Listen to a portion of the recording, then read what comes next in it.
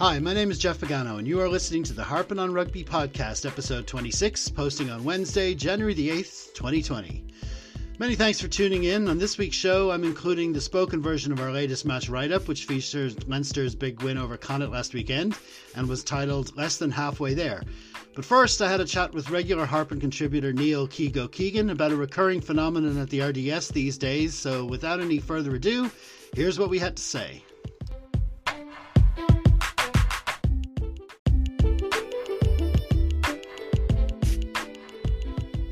Now it's time for this week's back and forward chat, and this week returning for his, it's definitely not his first cap anyway on the podcast, it's the great Keego Keegan, purveyor of the great Couch Pundits Ireland.com. Welcome to the show, Mr. Keegan.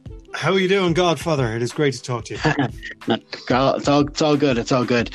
Well, listen, what I want to talk about this week is something that you mentioned on the social media over the weekend.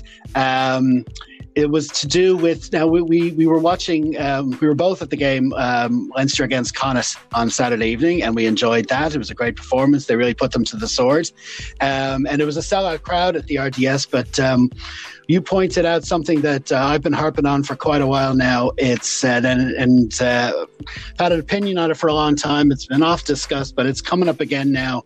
This practice of hordes, you'd have to describe them, leaving the ground before the game is even over. What's your take on that?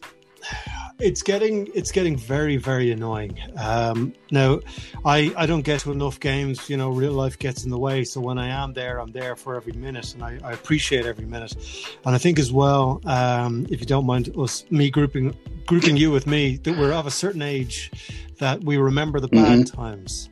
And you only appreciate the good times when you've had those bad times. To a lot of the people, the Matt O'Connor years were the bad years, when we still had silverware in those years. So my issue, and it happened, I brought the old man to the Northampton game. And then there was two more this season that I noticed. I can't remember off the top of my head. And I'll kind of give a bit of leeway here. If it's 78, 79 and 80 minutes, I have no issue there. You've got to get out. You know, once we get to that point in the game, that's fine. But there were people on Saturday leaving well before the 70-minute mark. And okay, without wishing to offend everybody, we're getting into fans versus supporters again. I was lucky enough to be sitting in the line pit with the guys holding up the flag, and appreciated that, and the banter was great. But there were still a lot of people leaving at that point, to the point where we were taking the mick out of them as they were leaving. It's embarrassing, and to me it's a massive disrespect to the players on the pitch, especially on Saturday. When you look at the two teams that were on the pitch, young players playing for their spot, playing for a shot, playing for a chance, trying to show what they have to an appreciative crowd. And that crowd is walking out. Like you're saying, it wasn't, 10, 15, 20 people of the near 16,000 people who were in there. It was a lot of people. And okay, if people say, well, they're babysitters and stuff. If it was a close game, they wouldn't have left. That's just the end of the story. And if anyone listening to this left early, I really, really disrespect you. I don't think you're showing what this province, with this rugby club, what the game, whatever you are, what this game is about, by leaving early, because Leinster are putting in 15 tries a game. Oh yeah, absolutely. Pathetic. No, I mean, I wanted to do this interview and I wanted to play the role of devil's advocate, but to be honest with you, I mean, we've had this out before. We've, like you say, it's a good way of describing it, the babysitter argument. And when we've discussed it on the website in the past, you've had people coming on saying, "Oh, I don't think you all realize what it's like to have 4 kids bring into the game, and you have to leave, and you get parking and all that kind of stuff." But my counter to that is you knew that when you bought the tickets. And there are people who would break legs to go. Bad analogy, absolutely. But you get what I mean. Kick a puppy in the face, whatever. But you know the game kicks off at 5 or half 5, whatever. You know how long it takes. The game takes almost exactly 2 hours, pretty much exclusively. It's 2 hours to the full-time whistle, and you know how long it takes to get there. You know how long it takes to get home, and you know and you wouldn't leave a movie before it was over. And the fact of the matter is, like you say, it's like those guys are, well, they're not only playing, but nowadays Leinster especially. I mean, you talk about the quality of rugby on the pitch.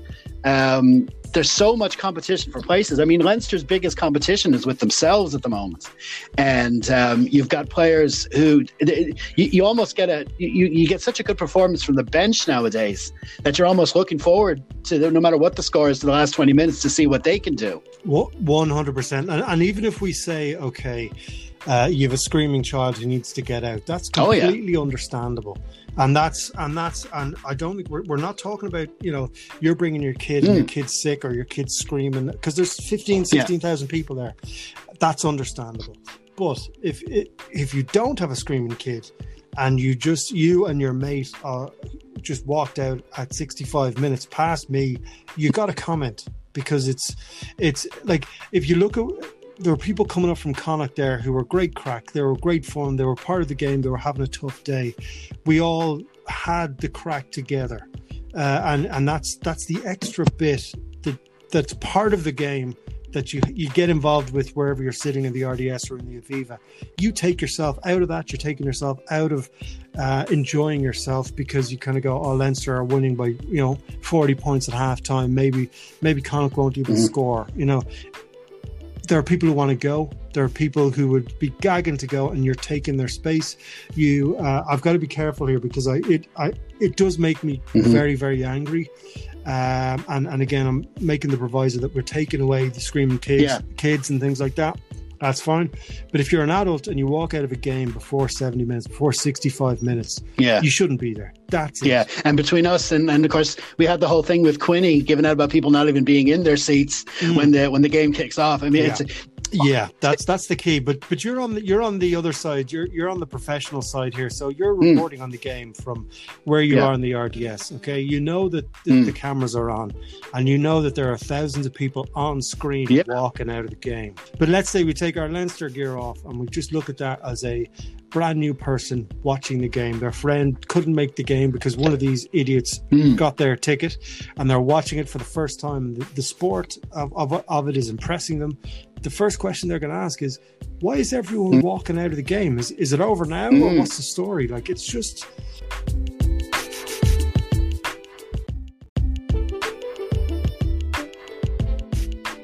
It's so infuriating. Like, if you're late, okay, fine. If your kid's kicking off at home and the babysitter is there or whatever, that happens. We understand that. You get there as quickly as you can. You get to your seat. You get your beer at half time, whatever it is. You don't arrive late, leave early just to get to the boozer because Leinster are 54-7 up.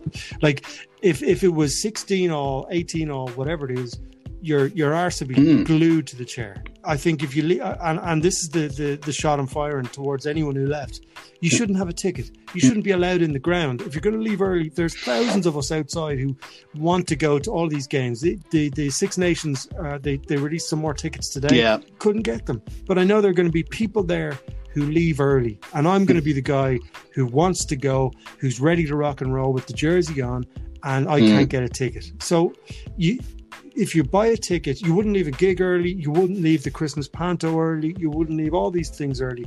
They all involve kids and screaming kids or whatever. You deal with it. But if you're a grown-up and you leave the game, you just shouldn't be there. There is no excuse. Unless, if someone beside you is having a heart attack, fine. You know what I mean? Now it's evenly matched at that stage. It's 50-50 in that case. You know yourself, if it's... Well, look, the heart attack. Yeah, exactly. Yeah, sure. Yeah, there'd be plenty of doctors around, you're in D4, plenty of doctors. But the interesting point you raised there, another thing is that it's not just a case of, some people might say, well, what's it to you if I go? You're still there. But the problem, like you said yourself, when someone gets up, invariably they have to shunt over like about 10 up to 10 people just to get out of their seat, and it's bad enough when these guys are running to the loo and back and running to get beers and back in the middle of the game. making you move when you're trying to watch at that stage. But when it's towards the end and you're deciding to stay, it's extra disheartening when you're trying to watch and you have to get up for these people who couldn't be arsed staying to the end of the game. Yeah, I don't understand it, but then I also understand that we care more than they do. You know what I mean? Like, it's, you've been watching 100 years. My old man brought me to Lansdowne to watch Eric Elwood at the age of 4 when there was 4 of us in the Feckin stadium. So, like, you go from there all the way up to now. And okay, yes, we are very lucky that the organization is working so well to be in the position it's in. But there are a lot of people who do not appreciate that. And because we are putting 5 tries on teams with 43 minutes gone, they just have no idea what it took to get there and what it took, especially when you look around the provinces and how up and down a lot of those guys are. The work that's gone in to get Leinster to where they are now, and Ireland, when Ireland get going in the Six Nations again, the work to get those teams there, and you're going to walk out. It's the biggest disrespect to, whereas the A team, the B team, the C team, it's a disrespect to everyone on that pitch who's leaving everything on the line. We saw snapped ankles, wrecked shoulders, calves, everything for our entertainment. And as guilty as that makes me feel, I'm not going to leave early. I don't want to disrespect anyone. No, absolutely. And the ironic thing is that, I mean, you could almost understand if the scorelines were going the other way. Do you know what I mean? If Leinster were losing 7-54, and I personally, like you say, we love the game a lot more. We'd stay to the end. Like, you never know, Leinster might get 4 tries or something, if it was the other way around. You do see some grounds when the home team's getting well beaten, people heading towards the exit, when there's no chance they're going to win. But when this Leinster team, and you say yourself, it's not going to happen every year. You've got a team that's playing this well. You feel you'd want to A, savor every minute yourself, but also B, show respect to the people who would use the ticket to its full advantage. 100%. And it's, to me, if Leinster were 54-7 down, that's when you make the most noise. You don't, like, we don't walk out then either. But Leinster are on the precipice of, like, I'm not, you're the NFL guy, but the 49ers in the 80s and the 90s, they started a dynasty with Montana back in the day. And Leinster are they're close to that. But I do not want, I'm going to say, I don't want these fans representing Leinster by walking out of the game. And look, if that's harsh, then it's only me saying it. It's not you. There's no problem. But I do not want those fans in the stadium when there are people who want to be there. Who, like, we stood there until all the interviews were over. Ruddock was the last one off the pitch because everyone from RTE to Babe Station were interviewing them afterwards. We were staying there to applaud them off because that's how we feel about it. People are leaving early. Absolutely. And what were you saying to the people that were leaving? Like, we heard, I could hear in the South Stand there were chants of cheerio, cheerio, cheerio, and all that kind of crack. Yeah. What were you guys doing in the line pit? Well, I started asking, was there a fire? And then I just started making it a bit more difficult for them to leave, by not moving. What was that thing in Game of Thrones? You could go shame. They're going and give them a bit of that. I think that's exactly what we should do. And look, it's a bit mean. Oh yeah, but it's a bit of the banter as well. Like, you don't have to be too mean about it. But I know it is a thing. Like, it's something that's happening at the Leinster matches, and like you say yourself, if you play it the right way, you can turn it into a bit of the crack as well, and sort of jokingly shame people into it. I think that's everyone has to take that from this podcast. If people are starting to leave, you stand up and start pointing at them saying shame. Ringing a bell, what we have to do. No, but, I was going to go into this. I was going to be the devil's advocate and start arguing, on behalf of just to get a discussion going. But the more I thought of it, the angrier I got. So I said, just screw it. I'll just go with Keego, because I mean it is something that is annoying. And like you say, there's a minority of people who do have to go, and there's over the years, like you say, the 100 years I've been going to these games, a couple of times I had to leave early. Like, there were actual reasons for me to have to go. Yeah. That does happen, but you shouldn't have you shouldn't have these rows and rows and rows of people just heading for the exits, just to get home like about 5 minutes, what'll turn out to be like 5 or 10 minutes earlier, like, you know. Exactly, or they're just going to the bar. So we, unfortunately, in 2019, we have to keep saying this. We're not talking about people who have screaming kids, or they get a call, someone's in hospital or whatever. We're not talking about real people. We're talking about people who just walk out. They turn to their mates and they go, lads, this game's over. We go to the bar and get the points in before everyone arrives. The walk of shame. Okie dokie. Well, listen. Thanks for that. It was a good chat. Keego, thanks a million for coming on. Good to talk to you. And anything new coming down the pipe on your side this week? Well, post World Cup burnout, which I was suffering from, and post annoying people online, we're kind of kicking that off now in the mid-January, getting everything settled now. So the podcast will be starting again next week, and then we'll be starting everything. So the CouchPunditIreland.com is where to find it, and the Couch Pundit Ireland on Facebook. Look for the little cartoon face of me and click it, because brilliant. Okay, listen, man, thanks for coming on, and we'll see you soon. All right, cheers, buddy.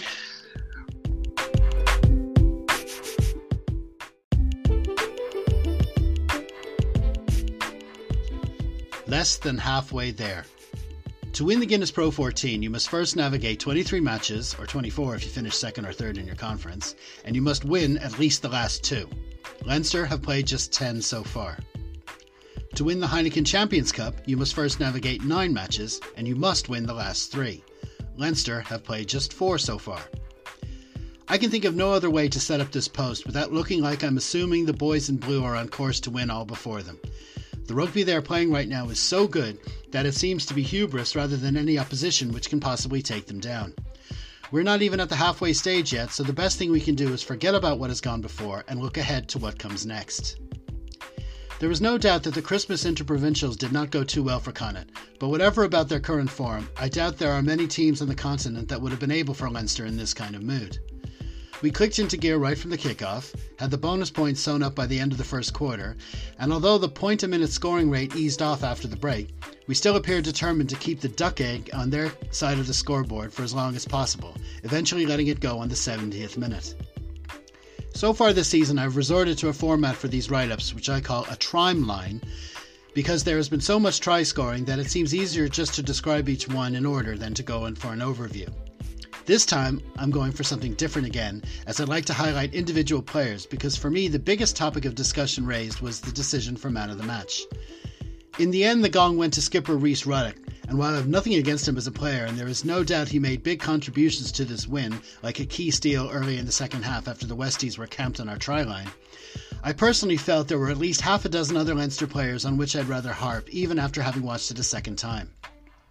And the ironic thing about this particular sextet is that although they were all try scorers, in each case there was a lot more about their displays that caught my eye. So let's crack on, shall we? Max Deegan. It seems logical to start with Max since he got our first try, but the real reason is that I felt he was the true man of the match. 2 tries scored, 2 final passes for other tries, 4 clean breaks, 4 defenders beaten, 26 tackles with none missed. His display was a microcosm of Leinster's overall.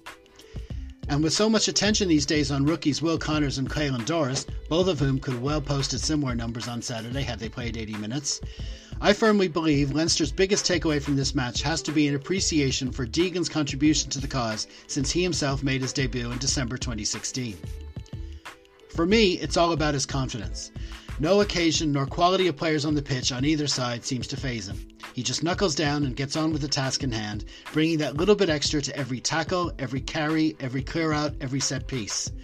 Many back rowers are praised for unseen work, but more often than not it's impossible not to ignore the things this guy does.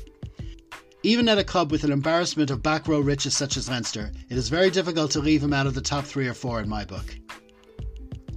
Dave Carney. This guy is playing the rugby of his life and has done so for over a year now. Just looking at his try on Saturday, our second, shows how determined he is to impress these days. He had a lot to do to apply the finish, yet he made it look incredibly easy. In my preview, I described our backline as one more likely to bring the ball into contact with the exception of Jordan Larmour. Yet Dave in particular wasn't doing it because he was looking to recycle. He fully believed he could break each tackle and was able to back up this belief time and time again. Much like Keegan, Dave has played his way to a position at Leinster where, despite the talent around him, it is very difficult to leave him out on the big occasions. Kieran Frawley. Going into this match, I thought the biggest spotlight was on our halfbacks for different reasons, and you certainly can't score 8 tries without your 9 and 10 combining well. Frawley has been dogged by injury since he came into the Leinster senior picture, and his luck on Saturday didn't get much better as a knock forced him from the field at a time he was probably scheduled to be replaced anyway. Up to that point, he had our backline ticking like clockwork, making good decisions and finding the right levels of accuracy pretty much every time. Even his own try came from him not only putting Max Keegan clean through, but also providing perfect support to receive the return pass. Hopefully he will be back to action soon. Joe Tamane. Much maligned by fans after his early appearances for the province, as well as being prone to injury, Joe now looks like he's totally clued into our way of doing things, and we are certainly reaping the benefit. Some of the lines he runs on crash ball plays are so good the would-be tacklers are beaten before he even gets the ball. Having him, Henshaw and Conan O'Brien as 12 options provide us with almost unlimited power off set pieces. There was simply no stopping Joe on Saturday when he finally had the try line in his sights, and you could tell how much the bonus point clinching score meant to him. Luke McGrath. You have to look at the Leinster setup for a long time to find anything remotely resembling a weak point, and you couldn't even really use that term when it comes to Luke, but it has looked as though those behind him on the pecking order were closing the gap considerably since he returned from Japan.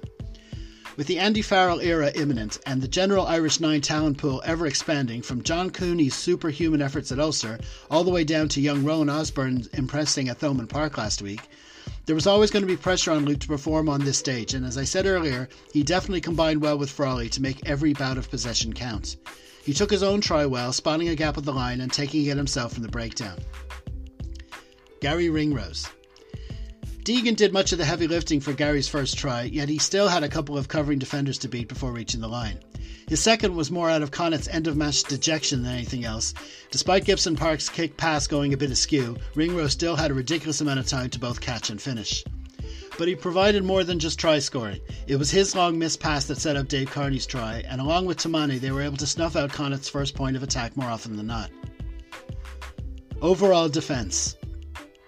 I see our blue wall as akin to a 16th player these days, and we were treated to another masterclass on Saturday. It has been so good of late, I have to assume the late Ulster Tri-Fest was either an aberration or, is more likely, given what happened at the Kingspan Stadium on Friday, was simply because they are just that good, that I wonder, will we force the game's boffins to consider rethinking the offside laws? Putting a maximum of 2 players into each breakdown allows the corner defenders to not only have strong numbers, but it also means they can stand very close to the breakdown, allowing tacklers to make the most of their line speed. Connacht clearly came to the RDS with a view to kicking themselves into better territory positions, but even then we snuffed them out so much in the first half that they all but abandoned the boot after the break, opting instead for quick offloading and sniping runs from Blade to find ways through. Sadly for them, that generally didn't work either. It was a busy day for both defences as the tackling numbers show. 11 players broke the 20 mark. And there were some injury concerns other than young Frawley. Both James Ryan and Will Connors were withdrawn earlier, and as if things weren't bad enough for the visitors, both of their Fitzgerald brothers had injuries, with Connors late in the game looking more serious. Hopefully all will recover as soon as possible. And so we come to the end of another festive interprovincial series, and it has to be said things have never looked so good for Leinster, which is odd because we were saying that at this stage last year, yet somehow we have managed to do even better. Still though, we can't lay claim to being out of sight in our conference just yet. Ulster are just 11 points behind us, and are also scoring tries for fun, so it would only take a slip-up or two from us to get them back within striking range. The last thing we'll want is for them to have any sort of chance to pinch top spot from us when we travel to Belfast for the final round of matches at the end of May. But for now, the attention turns to Europe, and while our quarter-final spot is already guaranteed, thankfully we have the seeding system to keep us focused for the remaining matches against Lyon and Benetton respectively. I just don't envy Leo, Stu, Dr. Phil and co. their task of finding the best starting 15 from this particular squad.